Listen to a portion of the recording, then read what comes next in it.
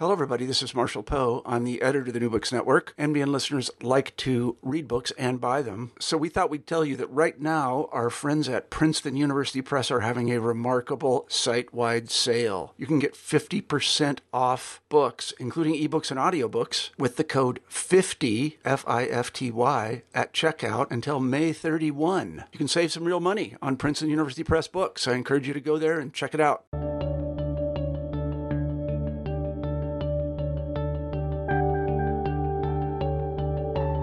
Hello and welcome back to New Books in History, a podcast in the New Books Network. Today we have the pleasure of speaking to Professor Carlton F.W. Larson about his book, The Trials of Allegiance, Treason, Juries, and the American Revolution, published by Oxford University Press in 2019. Larson is a professor of law at the University of California, Davis School of Law. The Trial of Allegiance looks at the law of treason during the American Revolution, showing just how central treason is to understanding the course of the Revolution. Looking at Pennsylvania, Professor Larson provides readers with a comprehensive yet very readable study of treason prosecutions brought by Americans against non-patriots or non-rebels, depending on who you're asking at the time. Larson uses these trials and their aftermath to show how treason helped shape America's national identity during the Revolution. Professor Larson, welcome to the program. Thank you. Happy to be here. So I guess to get things started off, can you tell our listeners how you became interested in this topic? Why did you decide to study it? Well, this is something I've been interested in for a very long time, actually over 23 years now. It started out as a senior thesis in college. And become interested in the career of James Wilson, a signer of the Declaration of Independence and the Constitution. And I'd read in a biography of him that he had defended persons who were accused of treason during the American Revolution by supporting the British. And the idea that a signer of the Declaration of Independence was, showing up in a courtroom as defense counsel to accuse traitors was just enormously fascinating. And it got me thinking more about, well, what did treason really mean during this time period when arguably everybody was potentially a traitor? Because if you remained loyal to Great Britain, you were potentially committing treason against the American states. But if you were loyal to the American states, you were potentially committing treason against Great Britain. And so I was fascinated by how the law played out during this very convoluted time period where allegiance was potentially shifting. And so that's how I got fascinated by it. And at the time, it was entirely of historical interest. It had really no contemporary relevance at all. In recent years, treason has become sort of hot again because of various events in the news.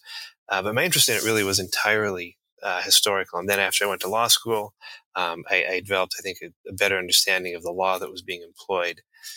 And then once I became a law professor and finally had tenure, I had time to sit down and really write the book the way I wanted it to be written.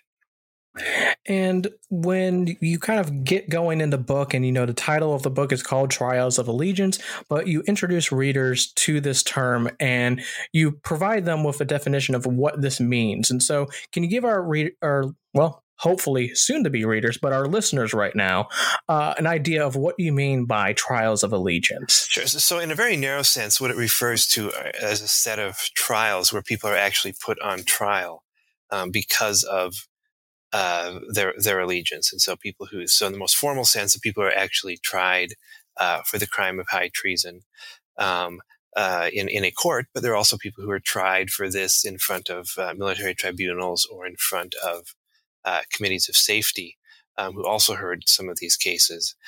But in a broader sense, trials refers to really just sort of the general problem that almost anyone living through this period had to deal with. It was a trial, not in the legal sense, but in the sort of the personal sense of a struggle. That allegiance imposed very difficult choices on people in terms of which side they would ultimately support and what types of actions they could take without potentially running afoul of the law.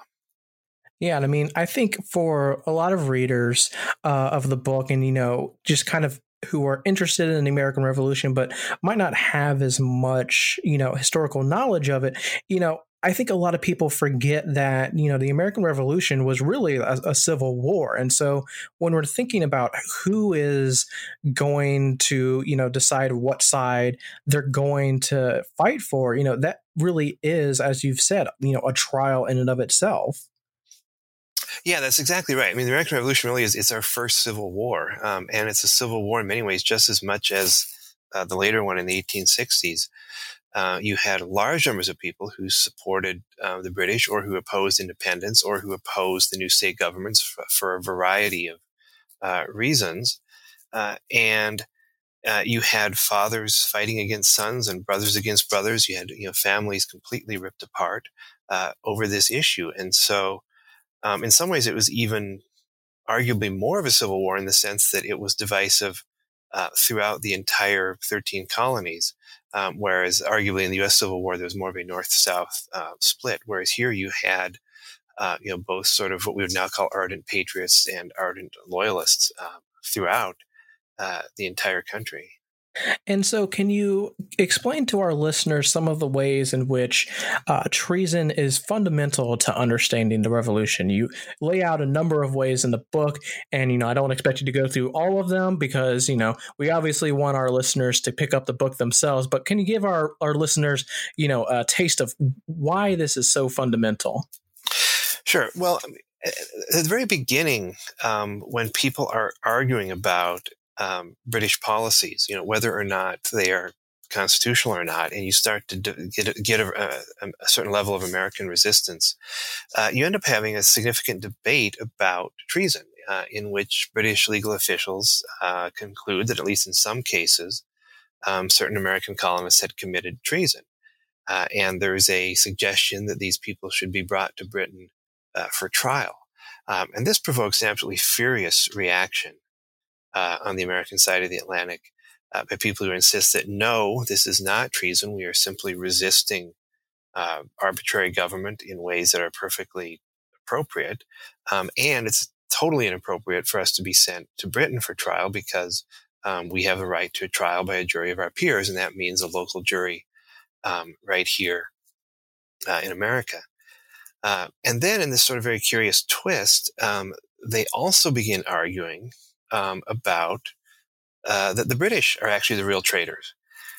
That by violating certain understandings of the British Constitution, those people had committed treason. So the real traitors are British generals, the real traitors are members of Parliament or leading British officials, perhaps even the king itself. And so that debate about sort of who is the real traitor tends to be a very significant part of the pre-war debate. And then once the war begins, it now becomes a very real moment where, who is the enemy, who is the traitor, is not just sort of a matter of theoretical political disagreement, but potentially a matter of life or death when we have actual armies on the field. And then as we go through with the war, the law of treason plays out in the same way in determining, who has been consistent with their allegiance and who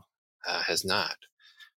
Yeah, I mean, for me, when thinking about it, I just find it so interesting, as you just said, that it goes from something that is kind of almost like high in the clouds, like let's talk about the abstract principles of law, blah blah blah blah blah, to something that is really like, okay, this is like actually something that can cost someone's life once the fighting really starts, and you have armies on both sides marching through the colonies or independent states, depending on which side you are. This is something where people really have to sit down and decide, what does this mean? Yeah, and what particularly awkward about this period, really sort of between Lexington and Concord and the Declaration of Independence, is that you wanted to reach for the language of treason and say that the people who are supporting the British were traitors. And so people do make that rhetorical move. But it's a very awkward fit because the colonies hadn't declared independence from England. Formally, they were all allegiant to the king. Formally, people still owed allegiance to the king. And so it's very hard to say that the British soldiers or the people supporting them are somehow committing treason, unless it's actually the case that you don't really owe allegiance to the king anymore, which is, this, I think, sort of as a de facto matter, was true once the war gets going. And, one of the parts of your book that is kind of takes center stage and that I found very interesting myself is the role of juries. And when we're talking about, who's deciding like what treason is, what the law will be and everything like that, that's one thing, like who's making these laws. But as you point out, the role of juries in actually convicting people cannot be overlooked, that this is a very important aspect of this. And so can you explain how juries fit into your study and why they're so important to understanding treason and the revolution more broadly? Yeah, so juries were kind of central to much of the revolutionary ideology, and as I mentioned, the argument about being tried in Britain was seen as just fundamentally inconsistent with this idea of local control from a jury of your peers. And so one of the things that I've sometimes can be problematic with works in American history is when you refer very generically to the jury or make some passing reference to a person being convicted or acquitted. But that obscures the actual agency of the jurors themselves. And so one of the things I wanted to do in the book was to take a really close look and see how juries actually functioned during the revolution. How were these jurors selected? What types of people served on the jury? What can we figure out about their deliberations to the extent that we can? And then what does that tell us about how this institution actually operated?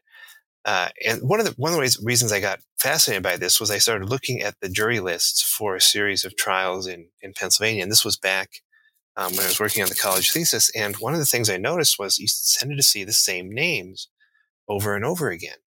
And it wasn't the case that, it was the identical juries. They were different for each person. But certain people seemed to be serving over and over again.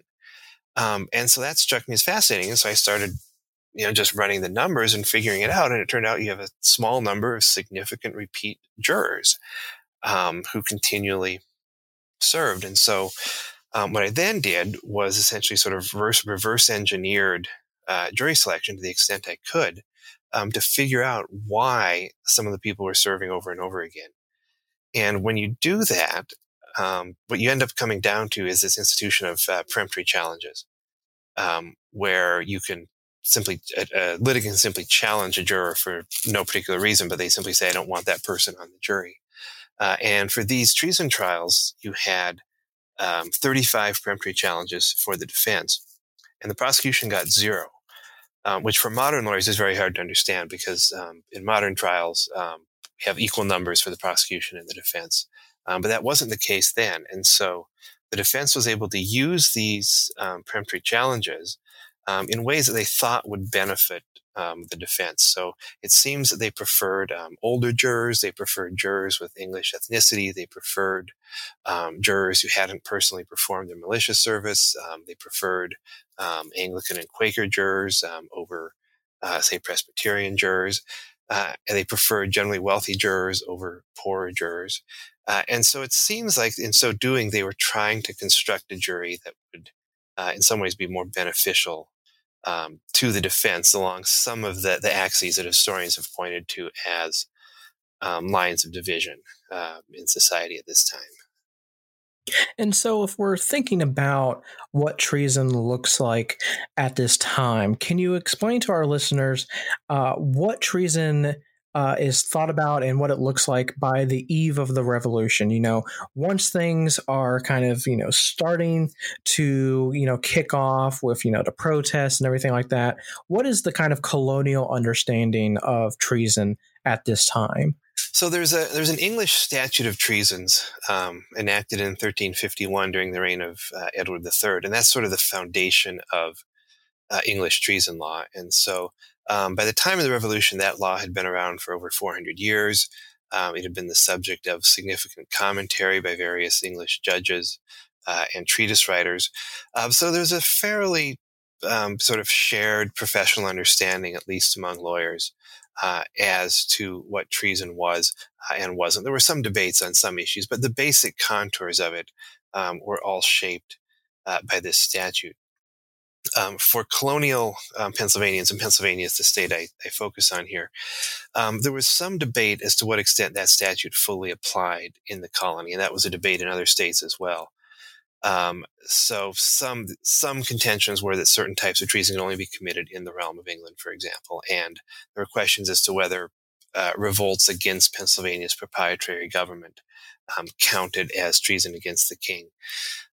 So those issues were lurking, and then once the revolution happens and the American colonies have to draft their own treason laws, they're largely drawing on this body of English treason law as it was sort of understood and conveyed. There's obviously significant changes. It's no longer a crime, treason to compass the death of the king. But we ultimately end up with, say, in our U.S. Constitution, are these phrases: adhering to the enemy, giving them aid and comfort, or levying war against the United States. And those phrases actually come directly from the 1351 Statute of Treasons. And so we've already mentioned you've already mentioned once about how the colonists and, the soon-to-be independent Americans are trying to formulate their own understandings of treason. And so one of the things that I found very fascinating was your discussion about how Americans are trying to deal with imperial officials accusing them of treason and trying to, work out a logic of why they're not committing treason. So what does that look like? Yeah, so that's, essentially, I think, part of the source of why we ultimately have a treason provision in the U.S. Constitution, which is meant to be a restrictive provision. And one of the things that, the revolutionaries had experienced was that their resistance activities have been labeled treason by British officials, and they just fundamentally rejected that idea that whatever we're doing is simply not an act of treason. And I think it's a debatable point under English law whether some of it was or wasn't. I don't think it was completely crazy for British officials to reach the conclusions that they did. But by this point, there really did seem to be a divergence, at least on certain issues, as to how it was perceived in Great Britain and how it was perceived in the American colonies. And so that experience, I think, is why ultimately in Article 3 we end up with this more narrow division. It's not so much that there were debates during the war about whether certain things constituted adhering to the enemy or not. It was more that prior to the war, there had been the threatened use of treason law to go against essentially political dissenters. And it was that concern that I think animated Article 3. And I know from my own personal experience and kind of researching stuff during this time period, one of the things that I would think would be kind of culprit number one for a British official to accuse of treason would be, committees of correspondence or committees of safety that are basically running the show for a large part of time before actual fighting kicks off and kind of acting as pseudo governments in a way. Yeah, so one of the things that the British find to be treason is this meeting of the Massachusetts Provincial Conference I think it was in 1774. That and essentially arming a colonial militia, that these were perceived as acts of treason, and they actually named names, the British legal officials, as to who they intended to bring back to Britain for trial. And so I think a lot of listeners would probably be familiar if we're talking about this topic and thinking that, the signers of the Declaration of Independence were committing treason. We always kind of see this pop up during like the 4th of July, where it's just like, look at what these people are doing. They are taking their own lives in their hands and everything like that to sign this document. And one of the things that you point out in your book is that while the Declaration of Independence is obviously important, if we're thinking about treason from the colonial/American point of view, that the Declaration doesn't actually mark a point of departure. And so, where do you find that point, and how does the Declaration actually fit into that story? Yeah, so I actually think that the mere signing of the Declaration of Independence, it's possible actually wasn't an act of treason under English law, because you might imagine a group of people just get together, they sign some document declaring themselves independent, and then absolutely nothing comes of it. That, in the absence of any actual force being used, might not be treason. But obviously, the people who signed the Declaration had done a lot more than that. They had, supported and equipped an army, and they had done all kinds of things that were treasonous. So the way the Declaration of Independence intersects with treason law on the American side is, prior to the Declaration, we had these people who were aiding the British Army as against the American Army. And everybody called them traitors, and there were trials for what was called treason in front of committees of safety. But none of those committees felt that they could impose the death penalty. That is, the people who were convicted were all imprisoned. And the thought was it simply cannot be treason until there's actual formal independence. And so with adoption of the Declaration of Independence, it's now possible to make treason a capital crime. And some of the people at the time justified the Declaration of Independence for precisely that reason, that would now allow capital punishment to be visited on the British adherents. So one of the people who says that is Thomas Paine, the Chief Justice of Pennsylvania. There's another line in the book from, I think it was a man in Massachusetts, who says, this most important reason for the Declaration of Independence was cutting off the Tories, that it now makes a treason prosecution principled and coherent in a way that it just wasn't before, so long as the colonies were technically loyal to the English crown. And for me, I find that so interesting in that, sometimes, at least from like a historical standpoint, you look at the Declaration of Independence, and in terms of like its legal weight, sometimes there's not much of it depending on the situation. But here, as you're showing, the Declaration is actually really important for what Americans can do when it comes to treason. And, what they can do with treason is actually really important for the cause itself. Mm-hmm. Yeah. And so kind of going back to juries that we've, kind of touched on before, and you were kind of talking about the composition of juries earlier.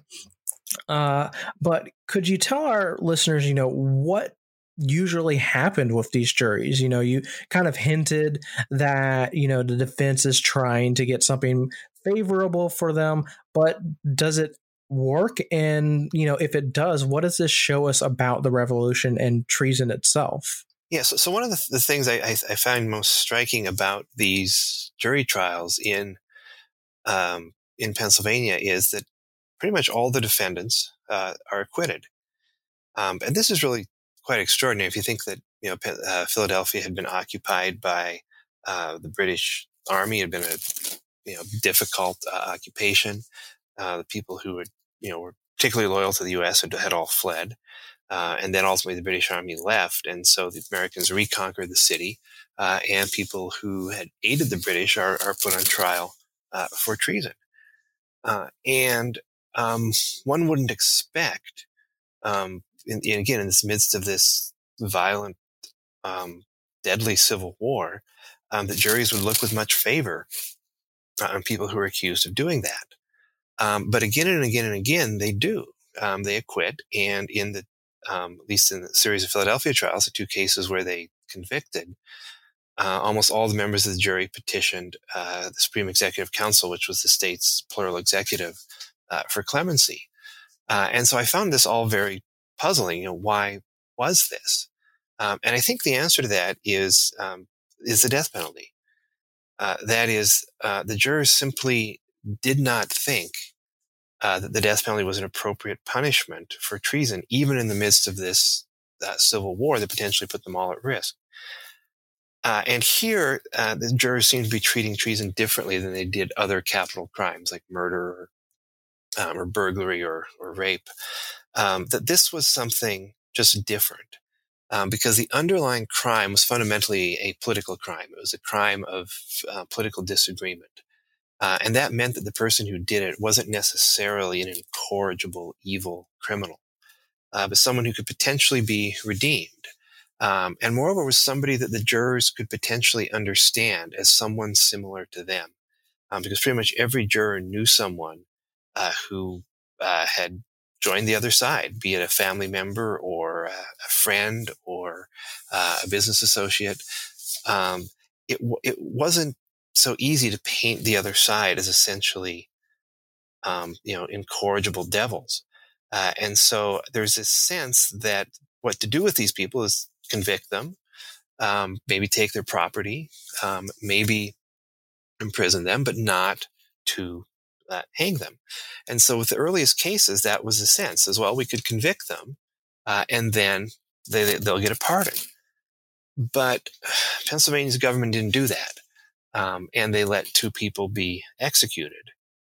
And this was a very divisive thing, and pretty much every jury after that refused to convict, even in cases where the evidence of guilt was probably pretty clear, because they simply didn't trust the state government anymore not to hang a person who was convicted. And so in this way, the pattern of trials is different than that in other states, where in other states it seems that there were more convictions for treason, but then most people were ultimately pardoned. But because the Pennsylvania jurors didn't trust their government to actually carry through with pardons, they just went ahead and outright acquitted. And for me, I find it so interesting to think about this because, at least when it comes to Pennsylvania, it kind of shows the limits of kind of revolutionary ideology, at least to me, in terms of showing how far the kind of radicalism of the American Revolution, to take a term that we kind of see in history, at least, how far that would go. Because as you're showing, like, people are saying, okay, like, yeah, this might be treason, but we're going to treat this differently. And to me, that's like a really important contribution that you're making there. Well, yeah, and I think it is true. Like, the American Revolution it's not the French Revolution, it's not the Russian Revolution, right? I mean, it doesn't end in this just horrible bloodbath. I mean, of course, there's fighting, obviously, with the armies. But in terms of, some type of civilian purge, I mean, that's just simply not the case.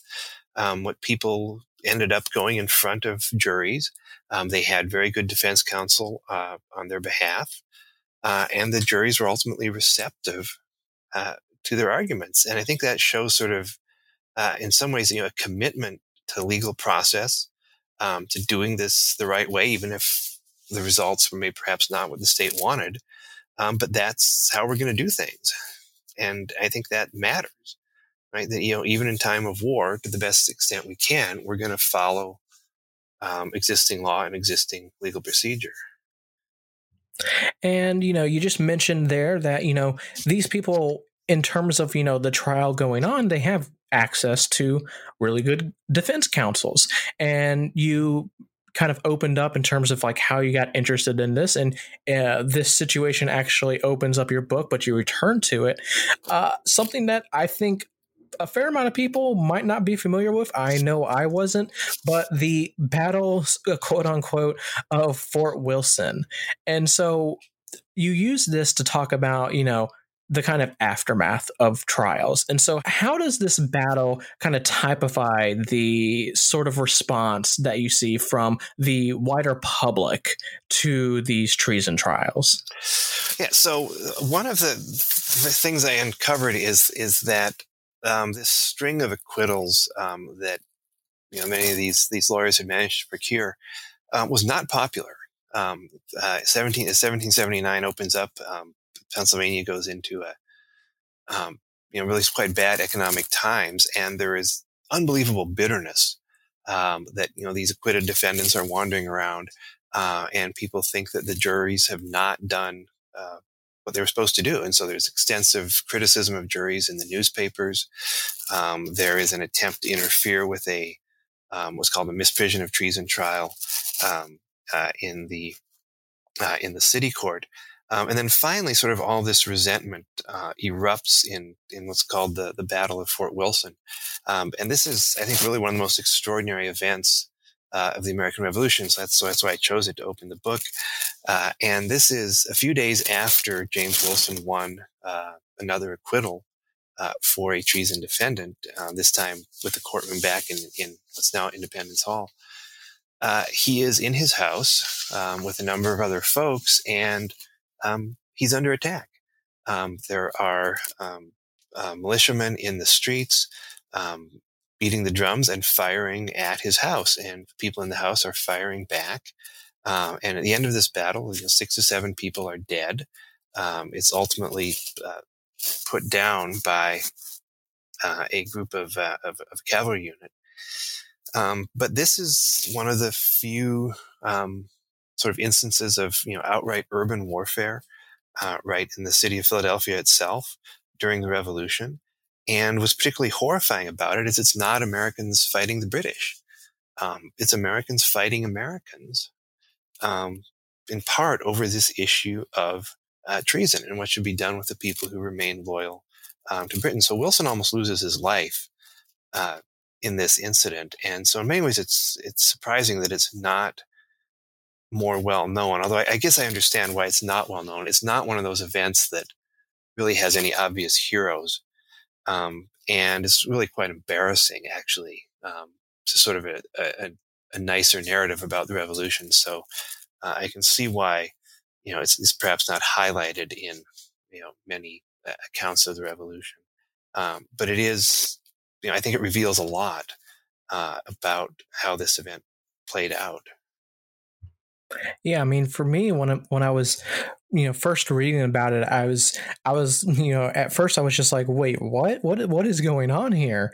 And partly because I wasn't aware of how much, Wilson would have been disliked for any number of things, particularly, this treason trial, because for me, I'm most familiar with Wilson being in the Constitutional Convention, creating the Constitution, and being, complimented so much and praised so much for being like one of, if not the most educated lawyers of the time, which kind of leads into my next question of how does this whole revolutionary experience with treason and the ideas that are forming during it, and you've kind of already hinted at this, how does this affect the eventual adoption of the Constitution? Yeah, so I think it does shape it, and partly it's because some of the players were there. So James Wilson is generally considered probably the person most responsible for the inclusion of a treason clause in the U.S. Constitution, and it wasn't a thing that in any state constitution had a definition of treason. In England, it was done by statute. Granted, it was a very old statute, but Parliament was constantly tinkering with it and passing new statutes dealing with treason. So here we had an effort to essentially say treason is off limits to the Congress. This is the definition, and that's it, and no more. And I think that basic idea that it should be, set aside from politics and from changing vagaries of political life very much bears Wilson's imprint. Now, the precise details of it, I think, probably bear the work of some other hands as well. But Wilson, in later instances, like in the Pennsylvania Ratifying Convention, singled out the treason clause for special praise. And so I think he, related to this in a very, very personal way, right? I mean, this was someone who had defended treason cases in about the most volatile political environment you could possibly imagine. And of course, almost lost his life in having done so. And Wilson, as you know, of course, very educated lawyer, and I think that stood him in good stead at the Constitutional Convention. It probably didn't stand him in particularly good stead during the Battle of Fort Wilson. I think precisely because he was an educated lawyer, and because he had a reputation, I don't know how well deserved or not, for arrogance, and he was not a soldier. He was probably perceived by certain members of the Pennsylvania militia as not truly one of them. And then, of course, we know very little about Wilson generally, because even after he's helps draft the Constitution, he's a justice of the U.S. Supreme Court, but then ends up dying after having several instances of being in debtor's prison and essentially on the run from his creditors. And so it was a very sort of unfortunate end. But to me, still one of the great, fascinating lives of the Revolution. And we still don't have any modern biography of James Wilson, which I think is truly a stunning gap, because his life is as interesting as that of almost anyone. And like Alexander Hamilton, he's an immigrant. He comes from Scotland in his 20s. And so, you go on after, speaking about all of this to talk about how, briefly how treason operates in the new nation. However, I definitely want our listeners to turn into readers. And so I'm going to encourage you all to go buy this book. Again, The Trials of a Legion, Treason, Juries, and the American Revolution, to find out how this story ends, and then also the kind of finer details of the history that we've just painted for you. But we have this book in our hands, and hopefully, we've either read it or we're buying it, but we have it. And so what can we expect from you in the future? What might you be working on now? And it is completely okay, given that this just came out earlier this month, if I'm remembering correctly, that if you just say, I'm taking a break right now.